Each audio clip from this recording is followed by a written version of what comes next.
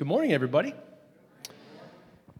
I'd love to have you take out your Bibles and turn with me to the Gospel of Matthew, chapter 8.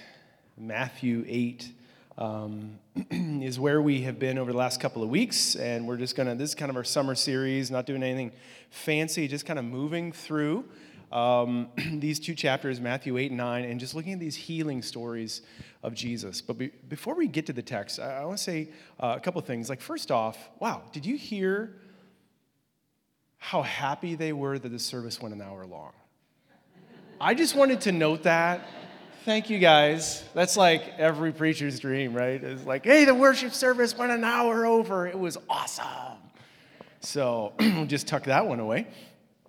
But also, today's July 2nd. How about that? July 2nd. You know what that means? You know what that means? That means 2023 is over halfway over. How about that? How about that? Is that like exciting, or did I hear a groan, a little bit of a sigh from somewhere in the room? I have it here, 183 days are behind us in 2023, and 182 days are ahead of us.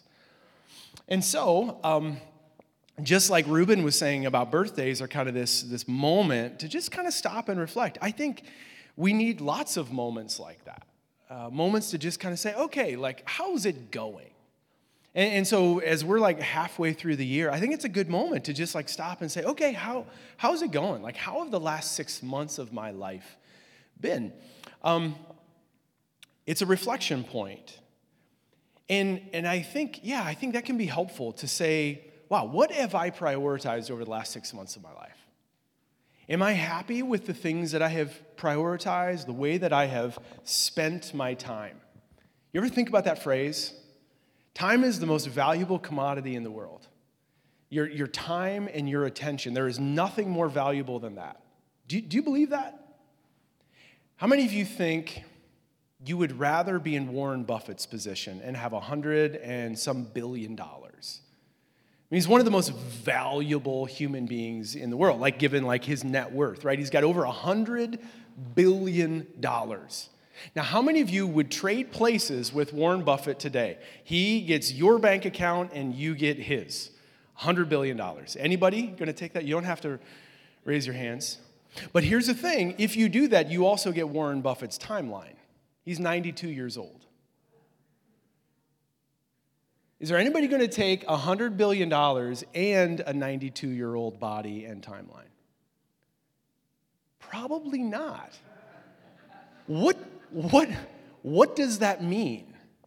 That means that whatever the distance is between your age and 92 is worth more than $100 billion. Isn't that crazy? Time. Like your time, your life, your attention. And so for us this morning to look back at the last 6 months of our life and say, what have I prioritized? How have I spent my time? Because time can be invested in things that are valuable and have eternal value, or time can be wasted. And there are plenty of ways to just like waste our time, but we're all spending it. We're all choosing what we do with it. And the good news is, whether we look back on the last 6 months of our life and we celebrate to say like, wow, like God has done amazing things and I'm so grateful for the last 6 months of my life, or we look back and we like, I need a course correction. I need to actually prioritize the things that I think are most valuable. And I need to invest time in things that I know are more important. Whether it's a celebration or a course correction, the good news is that today is a new day. Right? Today's a new day. And like you have this moment and this day to like reorient your life, that today does not need to be like yesterday, that the good news of Jesus is that he offers us fresh starts and new beginnings, and just like the sun rises every single day, we have new opportunities to walk with him and be faithful to him. So I think like coming into worship, and especially hearing the testimonies of the young people of what God is doing, I hope it renews a sense of faith and inspiration to follow Jesus, to invest our time in him and life with him. So on that note, let's read our text for this morning. Matthew chapter 8, verses 14 to 17. Okay, here is the teaching text for today. Now, when Jesus came into Peter's house, he saw Peter's mother-in-law lying in bed with a fever. He touched her hand, and the fever left her. She got up and began to wait on him. Now, when evening came, many who were demon-possessed were brought to him, and he drove out the spirits with a word and healed all the sick. Now, Matthew tells us then that this was to fulfill what was spoken through the prophet Isaiah. And then he quotes Isaiah 53. He says, he will take up our infirmities took up our infirmities and bore our diseases. This is the word of the Lord. So the couple of verses, right? That just, again, this powerful story of just like, wow, like Jesus is so awesome. He's so amazing that Jesus is able to just like heal Peter's mother-in-law. Now, how many of you knew Peter was married? Is that like a surprise to anybody? Like, honestly, it was probably 5 years ago when I was like, wait a second, Peter was married. I just pictured all these disciples like being single people or whatever. I don't know if you've watched The Chosen, a TV series. They do a great job of showing this, depicting this. But yeah, like the Apostle Peter was married. In fact, there's this verse that kind of confirms this in 1 Corinthians 9, where the Apostle Paul is speaking, and he says, hey, don't we have the right to take a believing wife along with us, as do other apostles? And the Lord's brother, and Cephas. And Cephas is just another name for Peter. So it's like apparently Peter was married. Maybe you knew that already. But so Peter's mother-in-law, his wife's mother, was maybe living with them at their house there in Capernaum, and she was sick. Like she's in bed, and she has this fever, and apparently it's pretty severe. Like she's helpless. She can't get rid of her fever. It's not like she can take some Motrin and bring her fever down or whatever. Like she can't do anything for herself. She's helpless. And so Jesus, and I love how simple this is. She's laying in bed. She has a fever. And verse 15 is like, he touched her hand and the fever left her. I mean, that's pretty cool, isn't it? It's just like he didn't have to like say anything special. He didn't have to like do anything special. Like there was no formula. It was just like Jesus touched her hand, boom, fever was gone. The fever didn't put up a fight. It was just gone. I think this is so amazing. Like Jesus, and you think about like the mission of Jesus, like what is he doing in his life and in his ministry? Well, one way to think about it is like Jesus is an invasion of heaven into earth.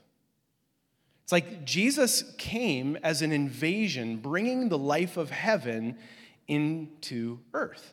And so it's like everywhere that he goes, it's like heaven is pushing into earth. It's like life pushing into a world of death and sickness. It's like light invading the darkness. And if you walked into this room early this morning before the sun was up and you flip the light switch on, the darkness doesn't fight the light.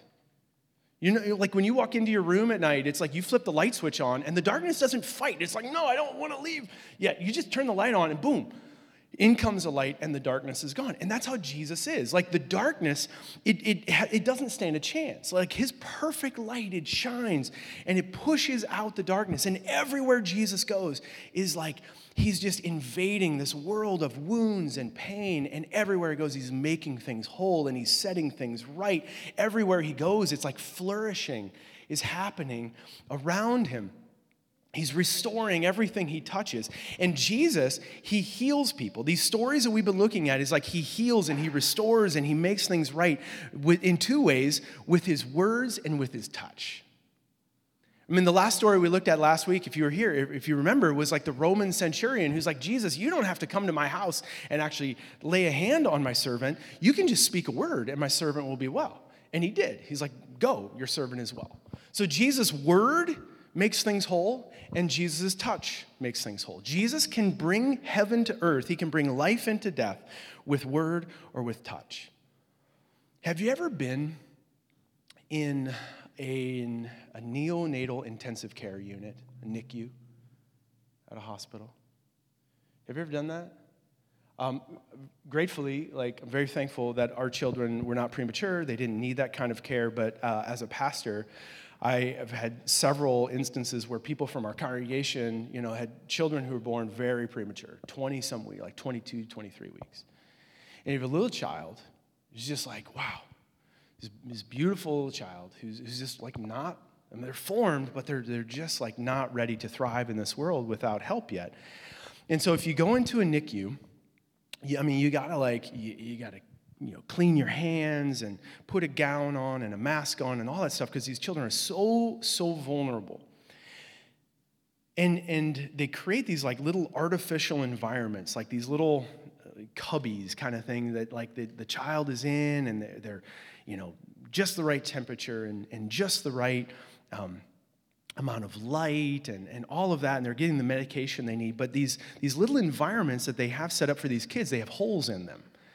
Usually two holes on either side and holes on the end, so that doctors, nurses, and parents can reach their hands in and touch the child. And you know what they tell parents? The risk of transmitting germs is not so high that they say, don't touch your child. They say, your child needs touch. They need it. And they need you to touch their skin, and they need you to speak to them. They need you to speak to them so they hear your word and they hear your voice. Human beings need word and touch. You can take a child in an orphanage, and you can, if a child's in an orphanage and they're just kind of off on their own, and it's a good orphanage, and so they they give this child everything they need, all the food with all of the nutrients they would ever need for their body to grow and to develop. But that child is given food, but they're not given word and touch. That child will not develop. Right? They need it. It's fundamental to human beings, how we were made, is we need word and we need touch. And it doesn't stop. We need it throughout our lives. Think about, I've again, as a pastor, I've had the opportunity of ministering to people on both ends of life, and have sat with people at the very end of their lives on their, so to speak, deathbed. And again, I don't know if you've been in moments like that with your loved ones, where they're there and they're not likely going to get well on this side of heaven. And so they're at the end of their life. Their life is maybe just days or hours or minutes away. And it's what do people want? What do you want in those last moments of your life? You know what you want? You want people around you, your loved ones, your family and friends who gather around you, and they read off your bank balances to you before you depart this world. I just want to remind you how much is in your 401k. Right? I just want to remind you of your net worth. That's what brings us comfort at the end of life. You know what you want at the end of your life? You want to be surrounded by your trophies that you won and your accolades and all of that. So you just pile them up on my bed so I can remind myself of how significant I used to be and how good at stuff I was. You know what you want? You want people, your loved ones, relationships, speaking words of love and comfort to you and holding your hand. Meaningful touch. Word and touch is what we were made for. It's what we need. You need this, and we need it at every stage of our life. But more than anything, what we need is at our deepest levels, is a word and a touch from Jesus. It's we need him. The presence of life, the presence of heaven, Jesus, to speak a word of life and to touch our heart at our deepest places. And only this is actually going to make us whole. Now, we're a small group this morning, and I just came from a conference where people were fired up. So if you could help a brother out this morning, and feedback is okay, if you think it would be appropriate at some point to just say, amen, preach it, help him, Jesus, something, right? What we need at our deepest levels is a word and a touch from Jesus. Only that, only his word speaking truth into our lives, only his touch on our hearts is what can actually make us whole. Have you had a word and a touch from Jesus? Has Jesus actually, has he touched your heart? Has he spoken a word? Have you received his word of life to tell you who you are, that he loves you, that he's given his life for you? His word and his touch. Jesus, this is how he heals. This is how he heals. Um, and I love this. It says after, like, Peter's mother-in-law, after Peter's mother-in-law, it says in verse 16, when evening came, many who were demon-possessed were brought to him, and he drove out the spirits with a word, and he healed all the sick. I mean, now, I'm guessing many of us don't have like a well-developed theology of demons and evil, right? I mean, it's not something we talk about very often here in like the U.S. and Europe and kind of the Western part of the world. Now, if you were to talk to our brothers and sisters from South America and from Africa, they would be very in tune to this, like the spiritual world. But like we're kind of like, we live in this bubble where it's like, if I can't see it and experience it, like with my five senses, it's not real. Like, right, this physical, tangible world. And that's not the worldview of the Bible. The worldview of the Bible is there is another reality, another realm that can't be experienced with our five senses most of the time. And yet it's the most real. And so I'm not going to get into a big theology of like demons and possession and all that stuff. I'll leave that for the next time Matt preaches. But I do want to say this. I do want to remind us of this. Is like, look at this. These people come in. They're brought to Jesus. Apparently, they can't even bring themselves. Right? They're brought to Jesus. These people are weak. They're harassed. They're helpless. They're hopeless. And their loved ones bring them to Jesus, the healer. And what does he do? It says he just drives out the spirits with a word. Like the darkness stands no chance in the light of Jesus. Like I just want to see this. Like there is no reason to fear any powers of evil or darkness because just a word in the presence of Jesus like drives these dark powers out of it. These people who were tormented, like tormented by evil, tormented by this enemy. And I'll just say this, like our enemy, we have one, right? We have an enemy who wants to do what? Jesus says this in John 10:10, the thief, the enemy, comes to do three things. He has an agenda for your life, and it is to steal, to kill, and to destroy. And like, we have to just be aware of that. Like, whatever we think about this, like, we have an enemy who wants to steal, to kill, and to destroy. And Jesus says, but I've come that you may have life and have it to the fullest. You can have it more abundantly, that the enemy wants to steal your faith with doubt. That he wants to steal your joy with despair. He wants to steal your life that God has planted in you. He wants to destroy you with sin and with darkness. And Jesus says, like, I have come that you may have life and have it to the fullest kind of life. Like to just be aware. One, that we have an enemy, that our battle, Ephesians 6:12 says this, our battle is not against flesh and blood. Jesus didn't come into this world as an invasion to like do battle against flesh and blood. He came to do battle. If you can jump back a slide. What is it, slide 9 there, Ephesians 6:12. For our struggle, our battle, our warfare is not against flesh and blood, but it is against rulers and against authorities, against powers of this dark world, and against spiritual forces of evil in the heavenly realms. Like maybe you have people in your life who you think, well, they're probably the enemy, right? They're bad people. And maybe you just like see them on the news or whatever. I can promise you, if it has flesh and blood on it, it is not your enemy. That's a great thing to remember, right? If it has flesh and blood on it, it is not your enemy. It is not something you are to be fighting. It's someone you're to be fighting for. That's a good place to say, man. Right? Like a human being is not, I'll help you. It's okay. It's not someone you're supposed to be fighting. It's someone you are supposed to be fighting for, because this is a person who has been co-opted, who has like surrendered themselves to like the enemy, to the thief who wants to steal, kill, and destroy their life, right? And so Jesus comes into this world as this invasion of heaven into earth, and he pushes back against the real enemy, the thief, the evil one who wants to steal, kill, and destroy, and he brings life, and he just like speaks a word, and he cleanses these people from these powers that they were helpless to fight on their own. He drove them, all these evil spirits, out with the word. And then it just says he just healed all the sick. I love this.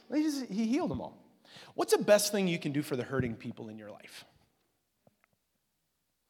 Do you have people in your life, like this last week, there was a moment at Regen where there were these two leaders, church leaders from a church in Ethiopia. It's a church network in Ethiopia called Maserati Christos. I probably said that wrong. MKC. And this is a group of churches, Anabaptist churches, just like we are, who have about 800,000 people connected to them, have been growing, like just a move of the Holy Spirit, growing and like by 7% a year for more than a decade, essentially.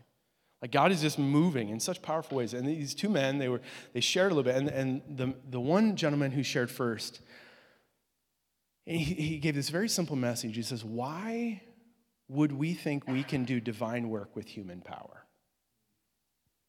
It just like crushed me. Because like I know that. And yet, I just like revert so often back to like, okay, back to my education, back to my training, back to like my, abilities, whatever, and neglect the only thing that actually has the power to change, which is divine power, is the presence of Jesus. What is and so like part of like my response that night was just to say like, to go forward in prayer and to just like, to say, God, I have these people in my life who I love who are struggling in darkness and patterns of sin or broken or whatever it is, and to just like bring them to Jesus, to his divine power to heal. Because I can't. Like my words can't do it. My presence can't do it. Like I have nothing to offer them except the living presence of Jesus. The very best thing we can do for hurting people in our life is to bring them to Jesus, to hold them out before his presence, because only he actually has the power to transform lives and to set them free. What does it look like for you in your life? Like when you've got friends, you've got family members, you've got people who you love so much and you desperately want them to not go down this path that's going to hurt them. You know what the best thing you can do for them is to bring them to Jesus. And I don't know exactly what that looks like, but Jesus will guide you. Like, right? But to pray for them, to intercede for them, to like see Jesus touching them, to like see Jesus speaking a word, to see it in your mind and to pray into that. The best thing we can do, just like these people brought these hurting, weak, wounded people, they brought them to Jesus. And what did Jesus do? He just spoke a word and he drove the darkness out. He healed them. And it's like it's not hard for him. Jesus is a healer. He's a healer. This is what he came to do. He came to, and the word for healing used throughout Scripture, it's so beautiful. The word, sometimes it means to save. Part of the healing that Jesus wants to do primarily is to save us, to restore our life. He wants to rescue us. He wants to make us well. He wants to make us whole. He wants to redeem us and restore us. Like this word used for healing throughout the Scriptures, it's like everything. Like Jesus wants anything that's wrong, he wants to make it right. Look how this word is used in other places in Matthew. Next slide. Like Matthew 1:21, it's like talking about the birth of Jesus. She will give birth to a son, and you are to give him the name Jesus because he will save his people from their sins. Jesus wants to heal and deliver us from sin and our bondage to sin. Matthew 8:25. We'll look at this next week. The disciples went and they woke him up saying, Lord, save us. We're going to drown. It's the same word. Heal us. Lord, we're going to drown. Like rescue us from like our present danger. Jesus cares about that. Matthew 10:22, you will be hated by everyone because of me, but anyone who stands firm to the end will be saved, will be redeemed in the end, right? Do you see like this word, it's all the same word, healed. Like that Jesus cares about it all. There is not a part of your life that Jesus doesn't care about. There is not a wound in your life that he doesn't see and he doesn't care about. And he wants to redeem and restore. He loves us that much. I love this line from a song by David Crowder. It didn't originate with him, but I like the way he sings it. Earth has no sorrow that heaven can't heal. And do you believe that? Earth has no sorrow that heaven can't heal. So,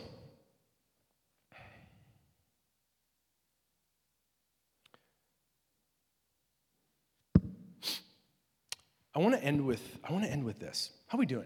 You guys okay getting the full load? Is that okay? I can't like, okay. Good, okay, good. Peter's mother-in-law, I think she, for us, becomes a model, like, of what it looks like to be healed by Jesus. I think she actually becomes this, like, pattern of, like, what does it look like when Jesus actually heals our hearts? And let me show you what I mean.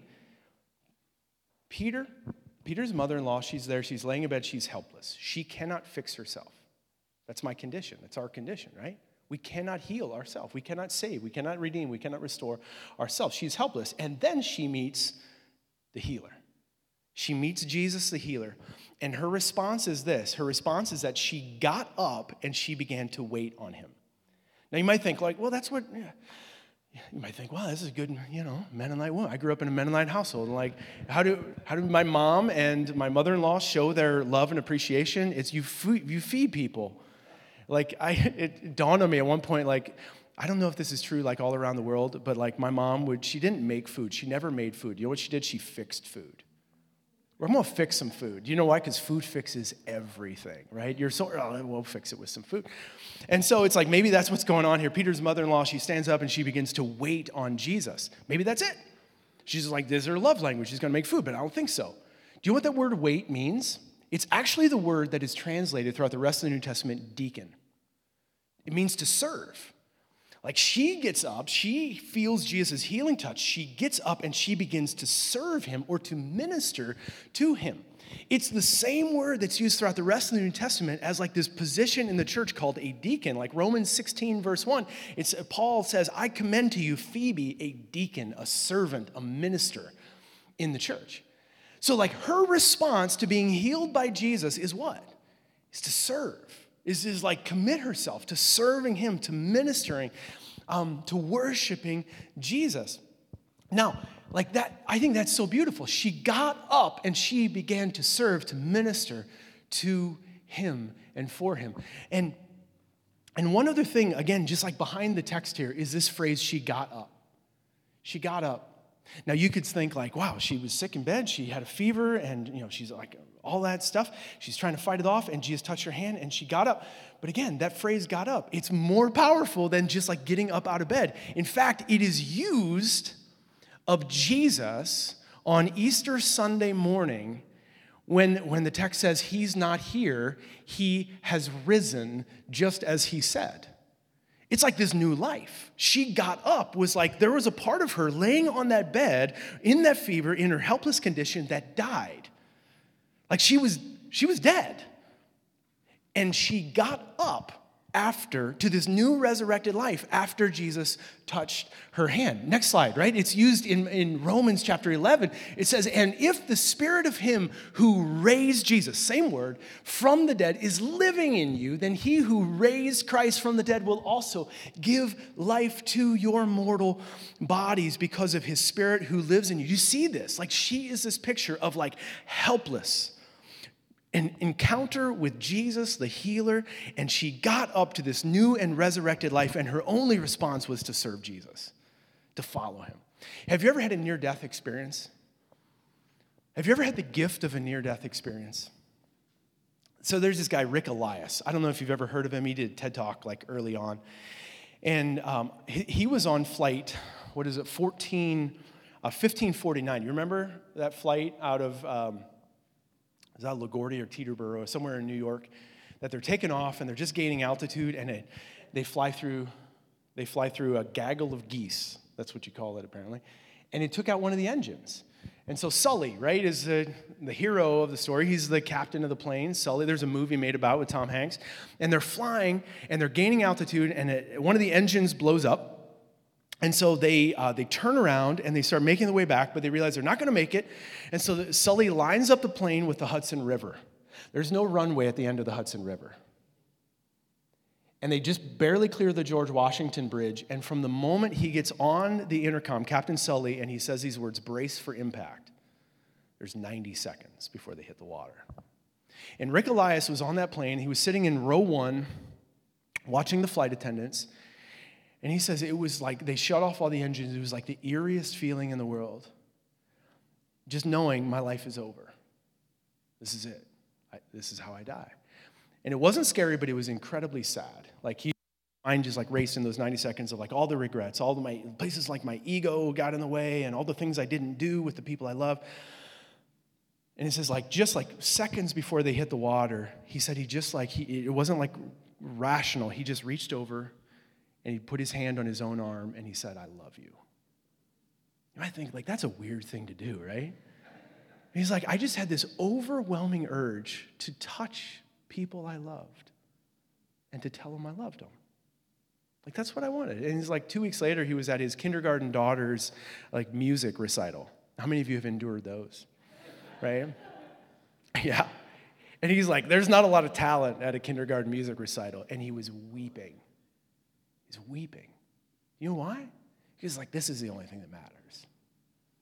This is the only, it's like investing in these people I love. Have you ever had the gift of a near-death experience? It's like if you have, like you're going to live differently.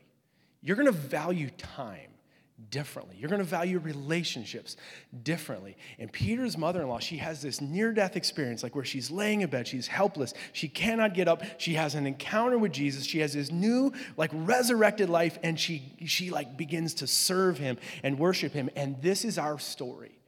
I mean, this is our story. Like we, in our helpless state, like we cannot fix ourselves. And we encounter Jesus, the healer, who with a word and a touch speaks life into us. And we have been given this gift of a resurrected, new, spirit-filled life. And the call on our life is just like Peter's mother-in-law, is to serve Jesus, to serve him, to worship him, to love him, to follow him. And one of the ways we do that is by bringing people to him who need his healing touch, right? Is by bringing, like by being a presence in the world that sees people who are hurting and just like holds them out before the presence of Jesus because he wants to heal them too. And I don't think there's anything in this world that serves Jesus more than us being those who will bring the weak, the wounded, the vulnerable, the hurting, the helpless, the hopeless to Jesus and allow him to speak a word and a touch to heal them as well. Lord Jesus, it's just like every week we get together and just talk about how awesome you are. And let it never get old.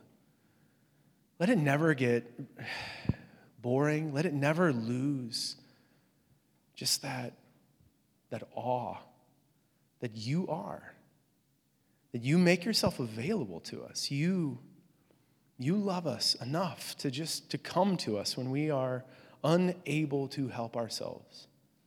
You're the healer, Lord. And so even this morning, we come because we need a touch from you. Like we need to hear you. We need to feel your touch on our lives, God. We need it desperately. And so would you do that? Would you just encounter us today, Jesus? Remove any barriers in our life. Anything that is keeping us from receiving your touch. With your love, with your unfailing kindness, remove those barriers. Bring healing and restoration to us. God, the people in our life who we love, who are hurting in one way or another, we don't even fully understand all the pain that they carry, and we don't understand why they're making decisions. We don't understand all that they're suffering, and Lord, but you do. And so here and now, in this moment, we bring them to you. So I want to invite you to do this, to just like intercede for your loved ones. Like if there are people in your life who you're just like, you're trying to change them, you want nothing else than to just kind of create circumstances where they're going to fix themselves and get better. Would you just picture this person who you love so much? And just in your mind and in your heart, hold them out to Jesus. Just ask Jesus to touch them, to heal them. See it happening, like in your mind. Like just see Jesus taking them by the hand and them being restored.